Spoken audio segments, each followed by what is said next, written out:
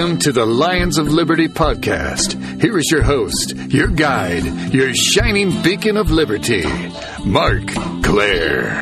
That's right. I am back yet again. I am here with another episode of the Lions of Liberty podcast, the second edition this week. Just yesterday, I was here in the Lion's Den talking to Glenn Jacobs. We had a great time. Check that out. Be sure to find that over at lionsofliberty.com. It's Lions of Liberty Podcast Episode 6. You can find all our old episodes at lionsofliberty.com/podcast, or you can download us on iTunes, find us on Stitcher Radio. Now, my guest today, I'm bringing in here to talk about an issue that's, important to a lot of libertarians. It's probably what got a lot of libertarians into this movement in the first place, and that's the war on drugs. It's something a lot of people are very passionate about. To many people, it's a very obvious moral issue. Why should someone be put in a cage? And that's what we're talking about when we're talking about government laws. All laws involve, the level of violence that the government is allowed to use on people for, doing a certain act or putting a certain substance in their body in this case, and a lot of people simply see that as morally wrong, and we can apply that to anything. We can apply that to all issues. As a libertarian, it's morally wrong to use force on anyone that hasn't aggressed upon you, that hasn't first used force upon you. But we can also use this issue to look at a greater economic picture. My guest today is an expert in Austrian economics, which is essentially free market economics. And if you want a primer on that, a great place to start is yesterday's podcast that I recorded with Glenn Jacobs. He has a really firm understanding on this issue. He's not a scholar per se, but he was really able to explain what Austrian economics is kind of in a man-of-the-street kind of way. So I definitely recommend going back and listening to yesterday's show, episode 6, with Glenn Jacobs. But now I'm going to bring in my guest today. He is a senior fellow at the Ludwig von Mises Institute. He also serves as the book review editor of the Quarterly Journal of Austrian Economics. Dr. Marc Thornton, welcome to the Lions of Liberty podcast. Mark, it's great to be with you and great to be on the show. Now, before I get into the topic at hand, the economics of the drug war, I ask this question of all my guests. You've been involved in the libertarian movement for a long time. What first sparked that interest? What got you involved in this libertarian stuff? Well, when I started studying politics and government and history, there was no word for what I was. And I saw a Ned Clark TV commercial in 1980 during the 1980 campaign, and I looked up and I saw this thing and I said, that's what I am. So I finally had a home. I finally had a word for labeling who I was politically. And, and I'd always been interested in politics and the problems of government, and I became an economics major in college, and then I found both the Libertarian Party and Austrian economics in my junior and senior years in college. And, I wanted to study more of it, so I looked around for a free market economics department, and Auburn University was one of the best free market departments in the country at the time, offering graduate programs. And so I came here, and it was tough, but at the end of my first year, I was told that the Ludwig von Mises Institute was moving to Auburn and going to set up all these programs and, help fund your graduate school. And I was just, thrilled. I knew who Ludwig von Mises was, but I'd never heard of the group. And so I just got very lucky to go where I went and to be where I was. And, I eventually got involved in the Libertarian Party and Libertarian Party politics. I ran for office a few times. I was the first elected Libertarian in the state of Alabama, but don't hold that against me, please. And, so I've been involved with the Libertarian Party for a long time, and I've been involved with the Ludwig von Mises Institute in various capacities, for virtually their whole time of existence. And now I work here full-time as a senior fellow doing research and helping students and the general public figure out answers to economic questions. Now, what made you specifically begin to study the economic effects of drug prohibition and prohibition in general? What sparked your interest in that area? Well, my big interest in economics was in the Austrian business cycle theory. But when I came to Auburn, I quickly realized that while mainstream economists would put up with Austrians in the microeconomic level of economic analysis, they had no use for Austrian business cycle theory, and it was persona non grata. So I dropped that as a topic for my dissertation for research, and I had written a paper on the drug war, where I showed, in contrast to what my professor was saying in class, that the prohibition or the war on drugs would lead to a more potent product. And the professor had claimed that prohibition leads to a higher quality product, but my analysis showed that it was less quality and more potency is basically what you would get. And, my father and my father's side of my family were all pharmacists, and my mother, her side of the family, were saloon keepers and liquor store owners. So I just figured that going into the economics of prohibition was kind of like going into the closest thing to going into the family business. Right, because you guys have been in the quote-unquote legal drug business for some time, so you've seen all of the effects of government regulation on that end already, and now, it kind of makes sense for you to look at, hey, what about all those other drugs that people are still using despite government regulations and despite government prohibition? Yeah, I mean, I'd seen the legal end of it and how that worked, and everything, seemed to be fine. But in the early 1980s, you got to remember the war on drugs under the Reagan administration was heating up big time, and they were putting massive new resources. They were including the military in the drug war. They were clamping down. They were, spying on people at new levels. Nothing like today, but I mean, it was a big deal back then. And so the war on drugs was a topic of, great importance at the time. Of course, the economy was also a big issue at the time as well, but, it was a topic that everybody was interested in, and so I did a lot of research in that area. Eventually, I wrote my dissertation on the economics of prohibition, and I got a book contract, and, started publishing academic articles on the subject as well as popular articles on the subject. And there was a lot of good positive feedback because I was adding a new element into the equation, that it was government's prohibition that was actually what was making drugs more dangerous. And, I showed that if you go back in history prior to these prohibitions, there was no social problem with these drugs.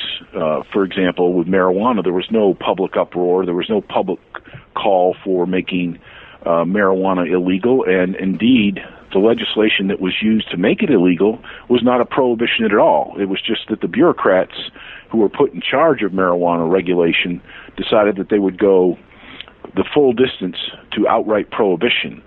And so I was adding new elements into the discussion and taking what was seen by almost everybody as that there was a sure, solid social case to be made for keeping marijuana and other drugs completely illegal, and also devoting lots of resources to prohibiting them and imposing draconian punishments on those who sold and consumed these products.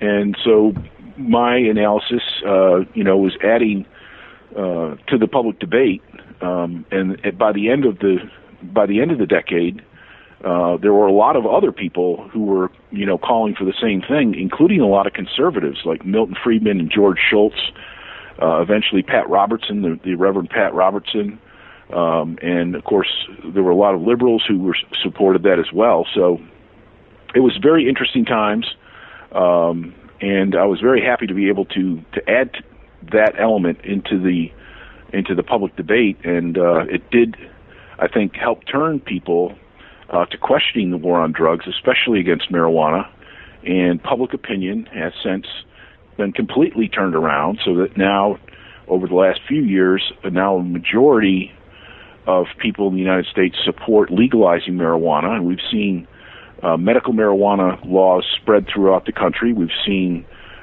legalization of marijuana in Washington, state of Washington, state of Colorado. virtual legalization in the state of California.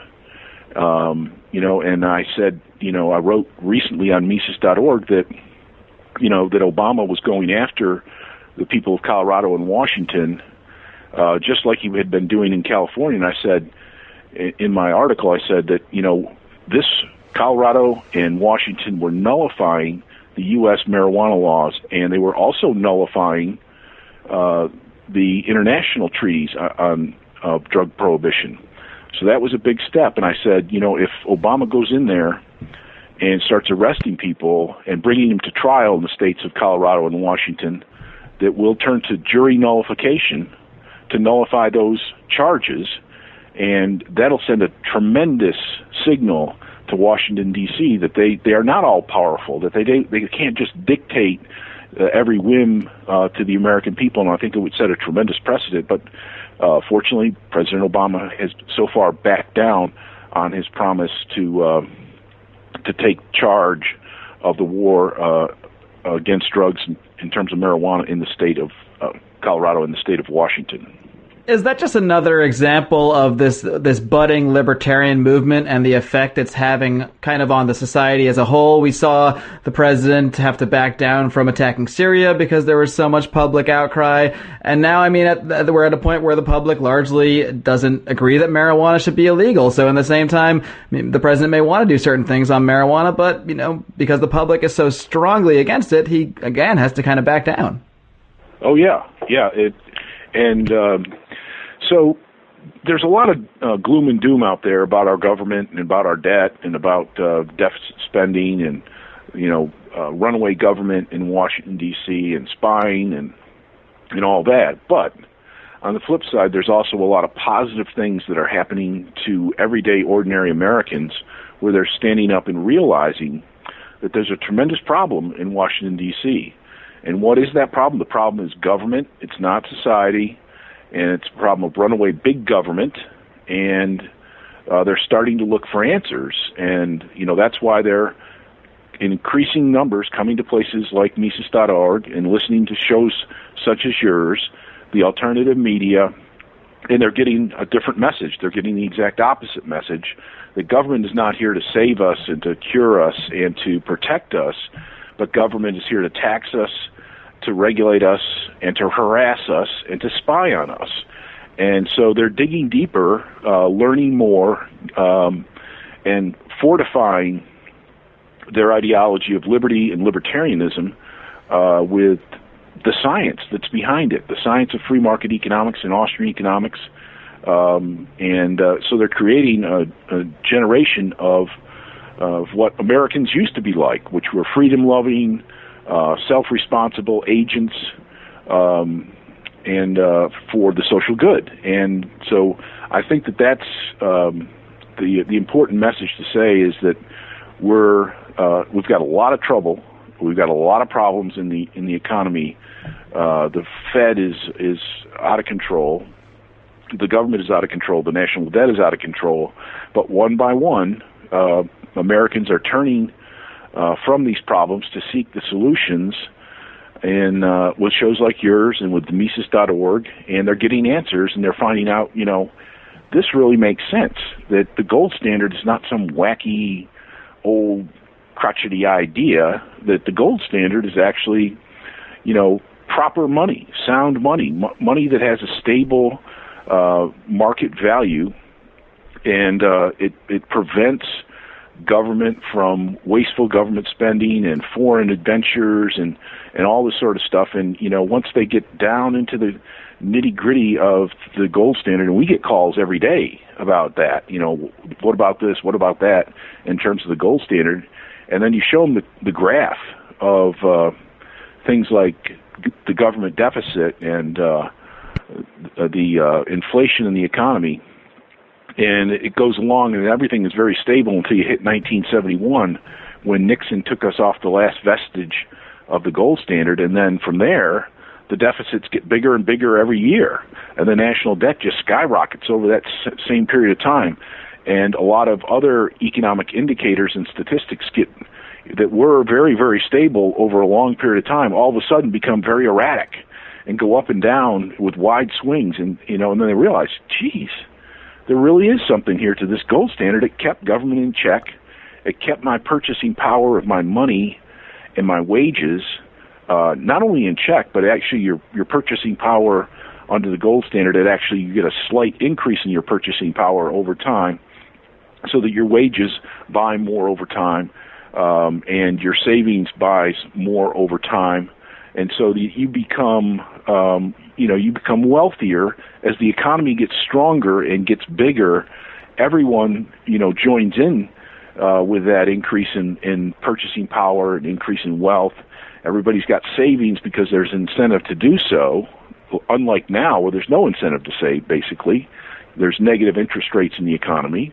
Your money gets inflated away.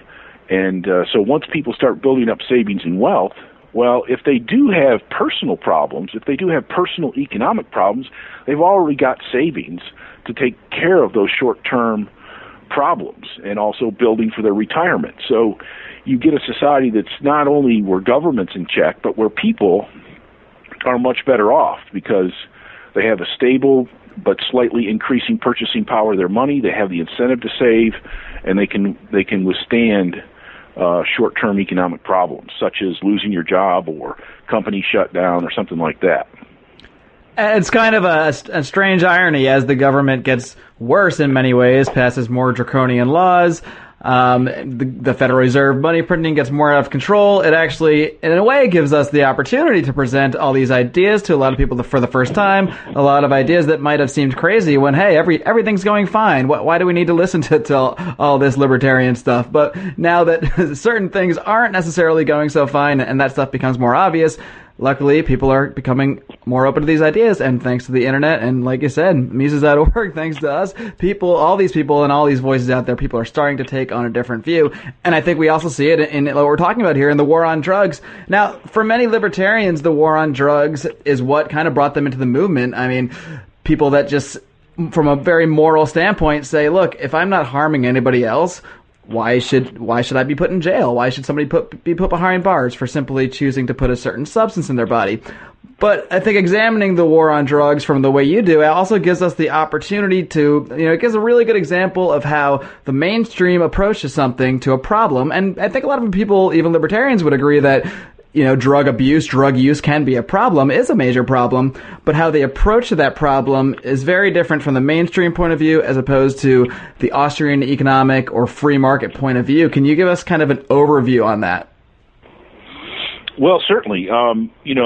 There's always problems of drug abuse and alcoholism and, problems such as that.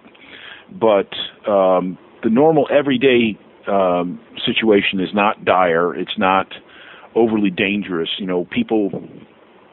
Most drinkers, most smokers, most pot smokers are not major social problems. As a matter of fact, I just read a book that showed that marijuana was actually much safer for society as well as individuals than alcohol. That alcohol, the legal product, is actually associated with a lot of violent behavior, whereas marijuana smoking, this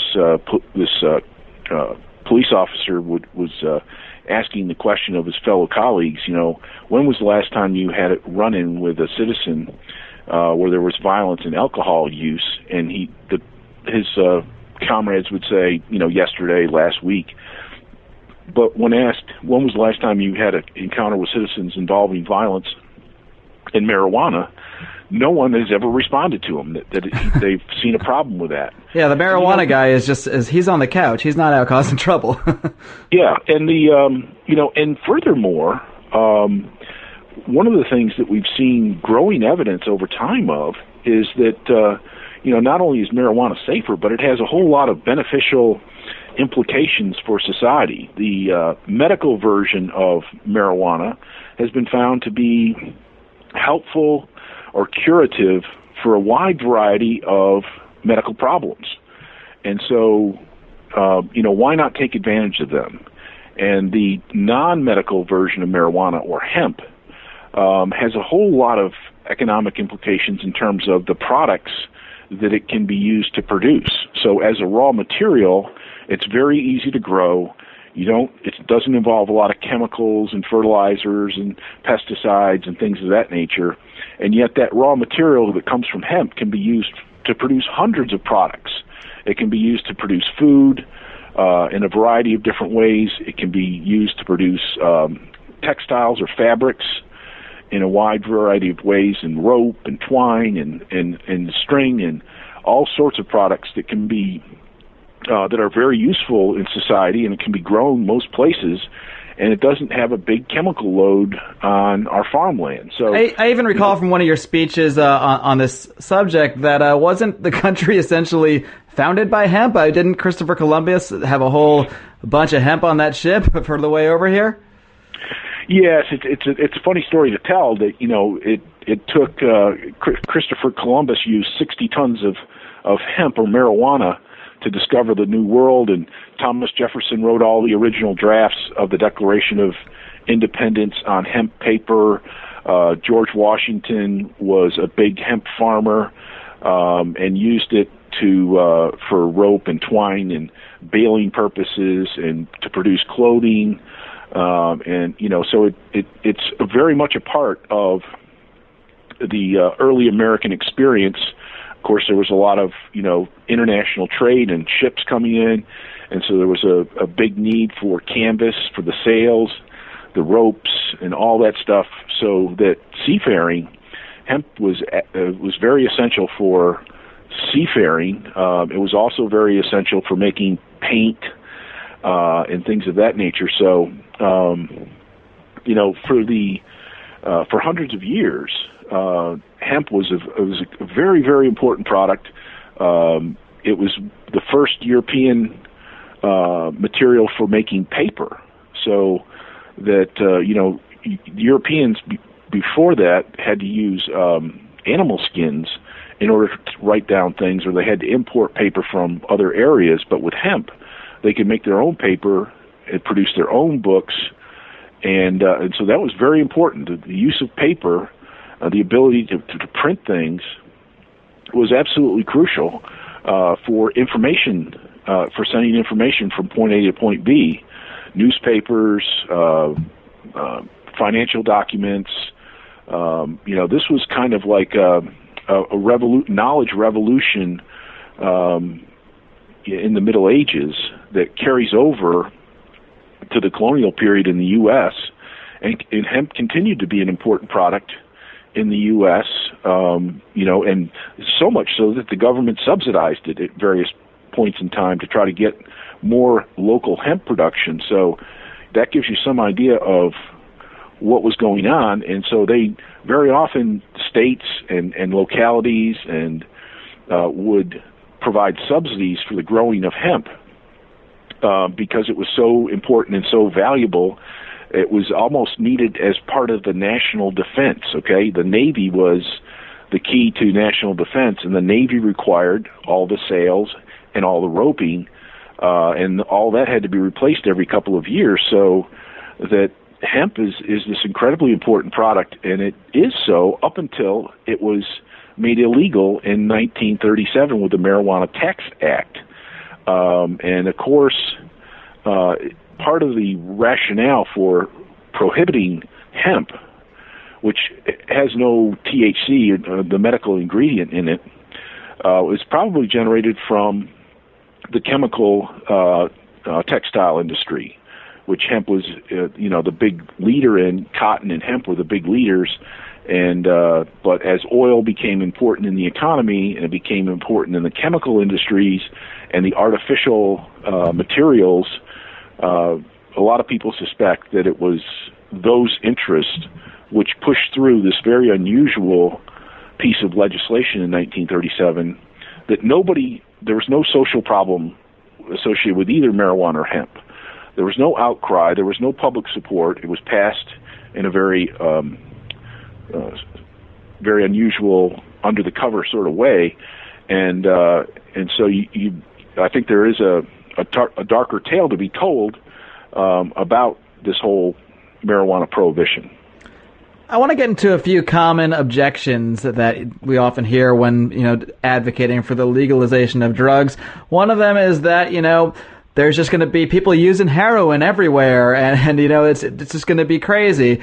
But it makes me kind of think of one of the points you bring up. It's the question of rules versus laws. Now, over at our house, my girlfriend and I, we don't allow smoking in the house. When our guests come over, if they want to smoke a cigarette, they have to go outside. And they're my friends, the people I invite over, they abide by those rules. It takes no law to enforce that. No one's forcing the cigarettes on me. So it all works out fine. So can you go a little more into how in a private society drug use in many ways would in fact be regulated? It would just be done more through rules, either in private establishments or the workplace, as opposed to laws, as opposed to throwing people in jail for merely possessing something.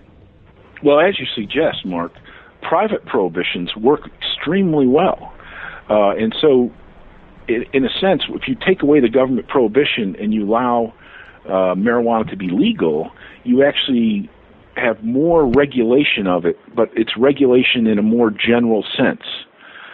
In the old sense that trade was well regulated by market. So, if you go into a store and it says, no shoes, no shirt, no service, they pretty much mean that. If you try to go in there, they've got a contract with an insurance company that says that they're not going to allow anybody without shoes into their store. And so they enforce that.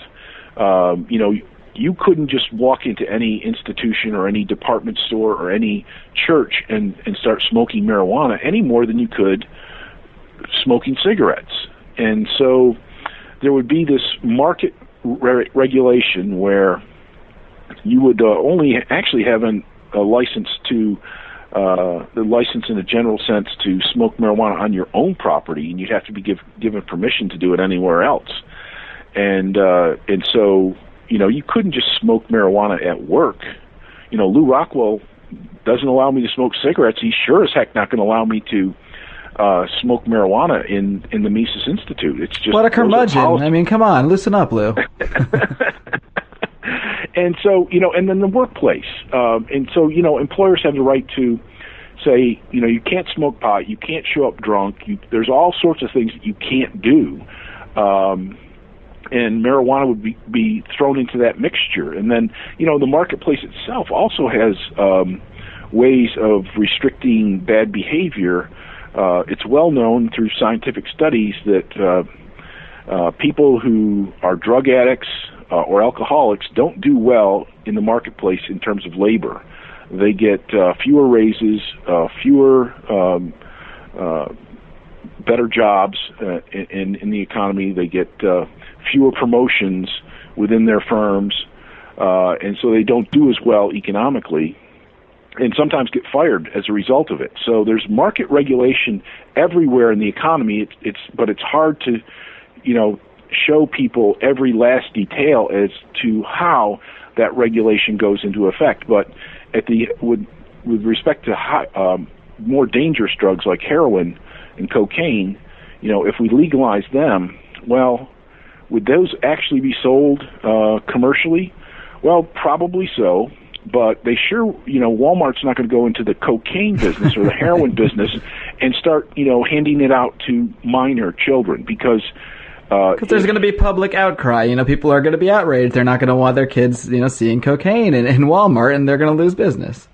Yeah, or even if they did that, they certainly wouldn't give it to kids because think of the liability. Right. The liability for an overdose would be significant, and if it was a child, where you're not allowed to make legally binding contracts with, the legal liability would just be enormous and would swamp the situation and absolutely prevent, the marketplace from just willy-nilly letting these things out. Corporations have to protect their image. They have to protect their corporate capital value. And so they try to avoid lawsuits and they try to avoid damaging their image at every possible turn. And that's what I would expect to happen when these drugs are legalized, is that there's going to be heavy market regulation of these products. It's not going to be willy-nilly. Anybody can get their hands on it. Selling it in schools and all that kind of stuff. I think you're actually going to see a much better situation where products are safer, and they're and you're given plenty of information about it. In today's marketplace, where illegal drugs and even legal drugs like OxyContin and things like that, there's no information about them, and so a lot of people are dying from legal and illegal drugs because the lack of information about them to illegal users is quite limited, and as a result, they make simple, stupid mistakes, and it causes people to have overdoses or to die from these products. And so I think the marketplace is going to clean that up and make it a much safer environment for everyone. Another common objection we often hear is that people might even concede, okay, I don't mind if someone just uses drugs themselves, but what about all these other problems associated with drugs? What about when a guy that gets drunk and beats his wife, or a guy that gets high and goes on, maybe a guy does meth and goes on a killing spree? This is a distinction you make between associations and causations, and there's a very big difference there, and it's something that people often kind of get confused on. Could you clarify that a little bit? Yeah, well, bad people do bad things, and very often those bad people are also using bad drugs, and so but the issues have to remain separated. It's not usually you can say cut and dry that the drugs are actually the drugs are not causing these problems. The people are causing these problems. They may exacerbate a problem. If a violent, crazy person gets drunk or uses meth or something, maybe they will, still be a violent, crazy person with a little more, gusto to them or what have you. Well, but you think of it, the big problem we have nowadays is doctors prescribing psychoactive drugs to people for which they were never tested on. I mean, the ages of people that they were never tested on, and so the government is granting licenses, and where doctors are giving drugs to people who probably shouldn't be having them, and those are the ones that are guilty of all these multiple murders. And so that's one of the things, as just a person, as a citizen, I'm very concerned about, that they're writing all these millions and millions of prescriptions for psychoactive drugs rather than trying to actually deal specifically with the personal problems that are involved. That's a big problem. Marijuana is not the big problem. Things like synthetic opiates and things like meth, those never existed in the marketplace. Those were brought into the black marketplace because of how difficult it was to get other products that were safer and more natural and things of this nature. It was only government's prohibitions and the enforcement and the penalties that have caused people to make meth at the local level, or to invent synthetic opiates that temporarily avoid the prohibition because they're technically not yet entered into the legal database of illegal drugs. So it's the government prohibition that's driving this front edge of more dangerous and more potent products. And if you wipe the prohibition away, you will eliminate the incentive to create those kind of things and eliminate the wrong-headed incentives that naturally occur in black markets. Dr. Thornton, I know you're a busy guy, but have you ever seen the show Breaking Bad? I'm curious. I waited until it was over, and I've started watching it. I've watched 3 episodes now, and it's everything that people said it was. And I got endorsements from a wide variety of people, and so I started watching it after it was over with, so I could run through the whole however many seasons there are. And I just saw this endorsement that by Anthony Hopkins, who I consider one of the greatest, most profound actors of our generation, and he thought he did the same thing. He waited until the final season to start watching it, and then he just sat down and watched the entire thing for over a 3-week period. And he wrote the lead actor and said that he was more impressed with his work on this series than anything he had ever seen in his life. So, it's great, and it's obviously the whole premise of the show is based on prohibition, and I think the literature, the fictional literature that is spinning off of these prohibitions, I think is significant because it's obviously something the American people are interested in, and they think that it's important, and that they can relate to the material that they're seeing, whether it's Breaking Bad or whether it's The Great Gatsby and things of that nature. Yeah, and not only is Breaking Bad a great show, and it's great that these kind of issues are being brought into pop culture more, but one of the biggest things that I think that specific show demonstrates about drug prohibition is how the black market it kind of removes the normal private property right relationships that people have, and that those private property rights get replaced by violence, because without, when you're operating outside of the market, when you have to operate in the black market, you don't have those normal kind of relationships between people, and it's replaced by this violence. And we certainly see a lot of that in the show. Can you explain that a little bit more to people, how violence kind of takes the place of, property rights? Yeah, I mean, when something is prohibited, you can't go to the government and say, this person's doing me wrong, or this person's, cheating the customer, or whatever it happens to be. And so because private property rights don't exist in illegal marketplaces, then violence basically fills that void. So in the marketplace, defending your sales territory is doing a good job with your customers, keeping your prices low, keeping your products of high quality.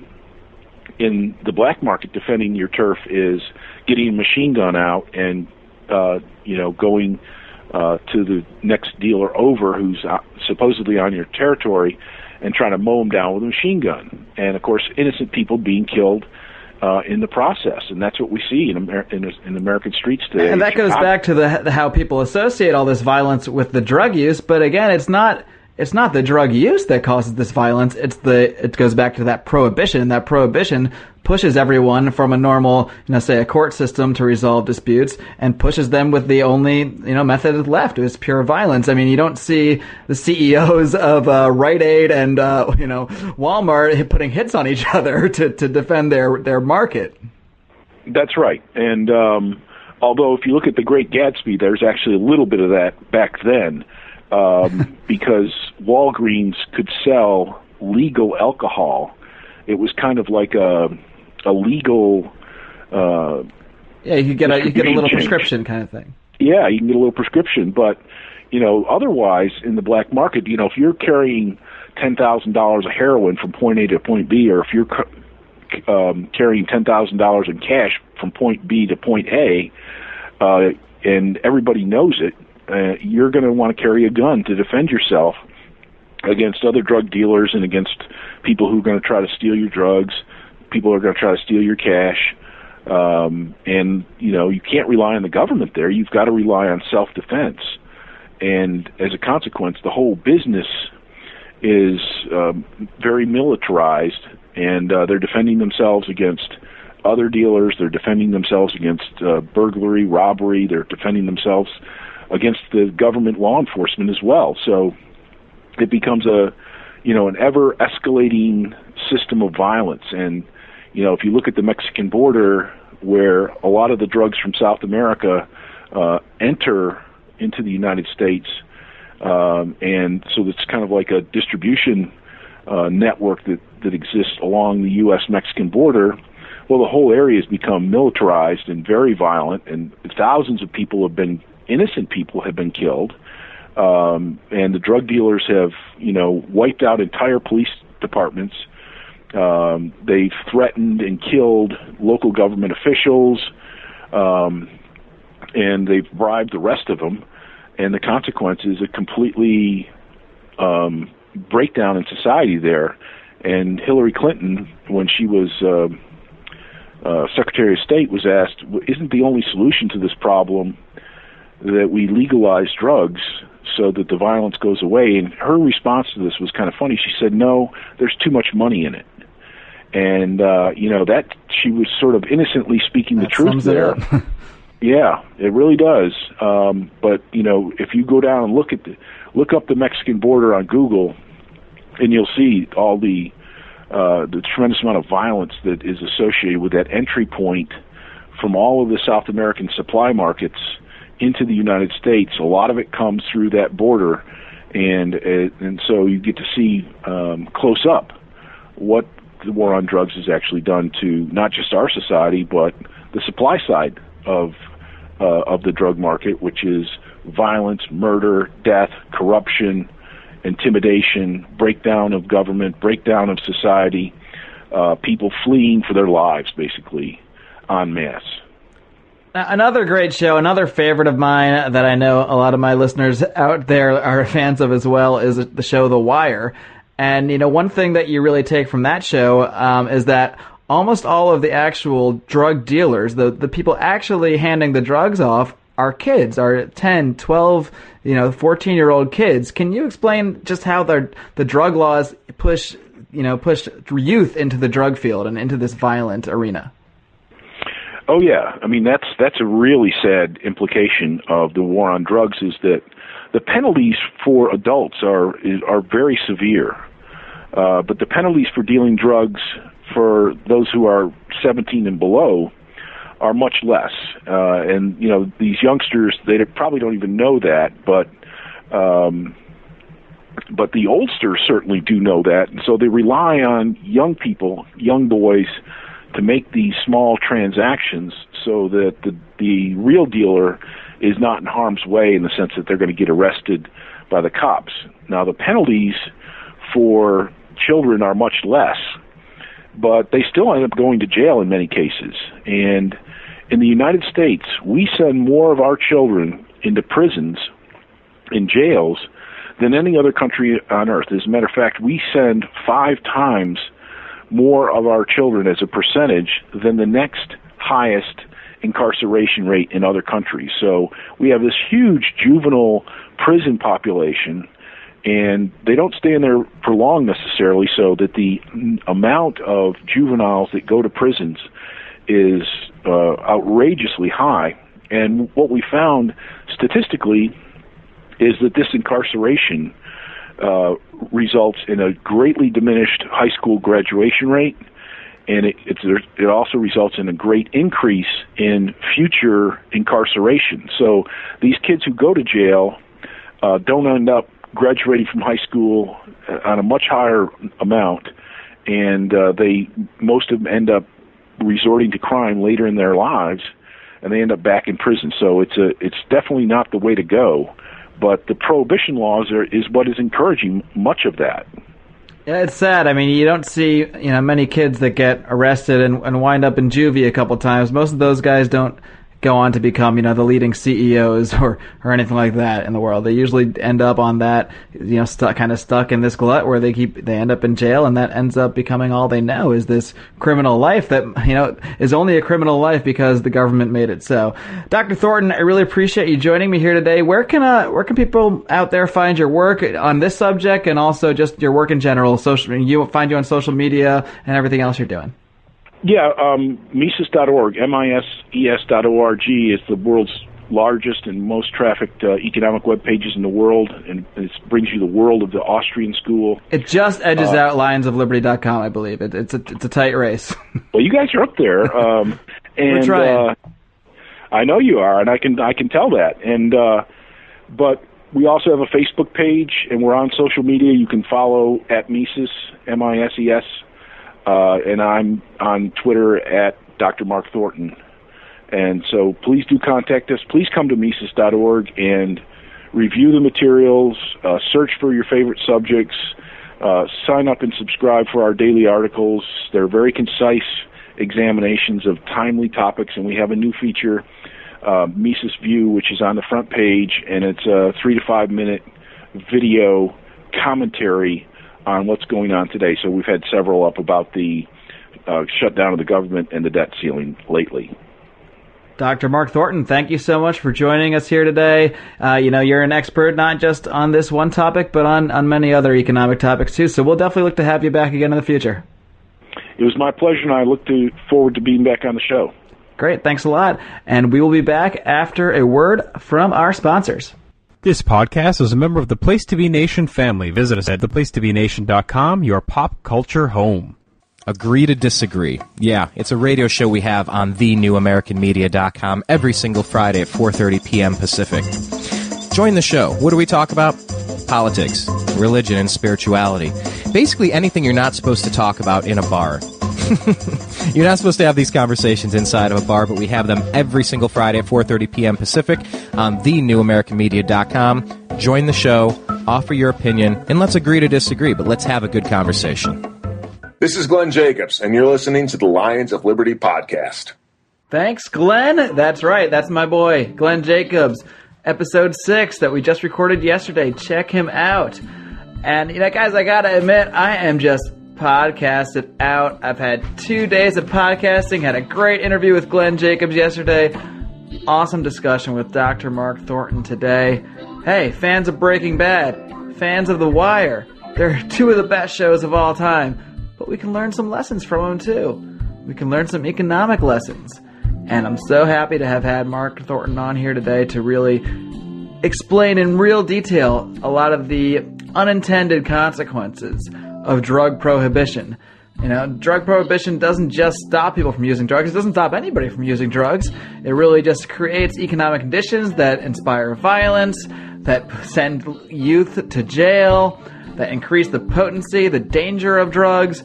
Whereas if we just allow the market to work and we just allow people to put whatever substances in their body that they choose, the market will find ways to regulate where that drug use takes place and result in a lot less violence and, a lot less throwing people in a cage. That's what we got to think about with every law. You're talking about taking away someone's life, someone's freedom, and putting them in a cage.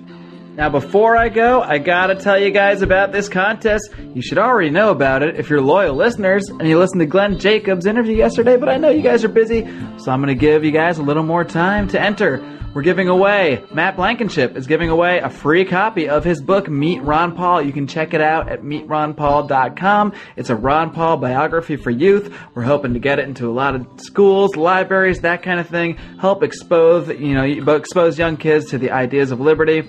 If you want to get a free copy of that book, you can enter this contest by sending me an email to Marc, M-A-R-C, at lionsofliberty.com. You can email me either a question for one of my upcoming guests. I've got Chris Rossini next week, columnist at EPJ, at Ron Paul Institute, and at lionsofliberty.com. Also, the week after that, Halloween week, we'll have Walter Block, well-known Austrian economist, anarcho-capitalist. If you want to send a question along for either of them, you can do that. Or you can sign up for our weekly digest, the upper right-hand corner of our site, over at lionsofliberty.com. Every Friday, you'll get a little present from us, an email in your inbox with all of our articles from the week. I know you guys are busy. We're all busy. This way, you don't need to keep checking back. You'll get them all delivered right to your inbox. You can forward me that confirmation. That's another way to enter the contest.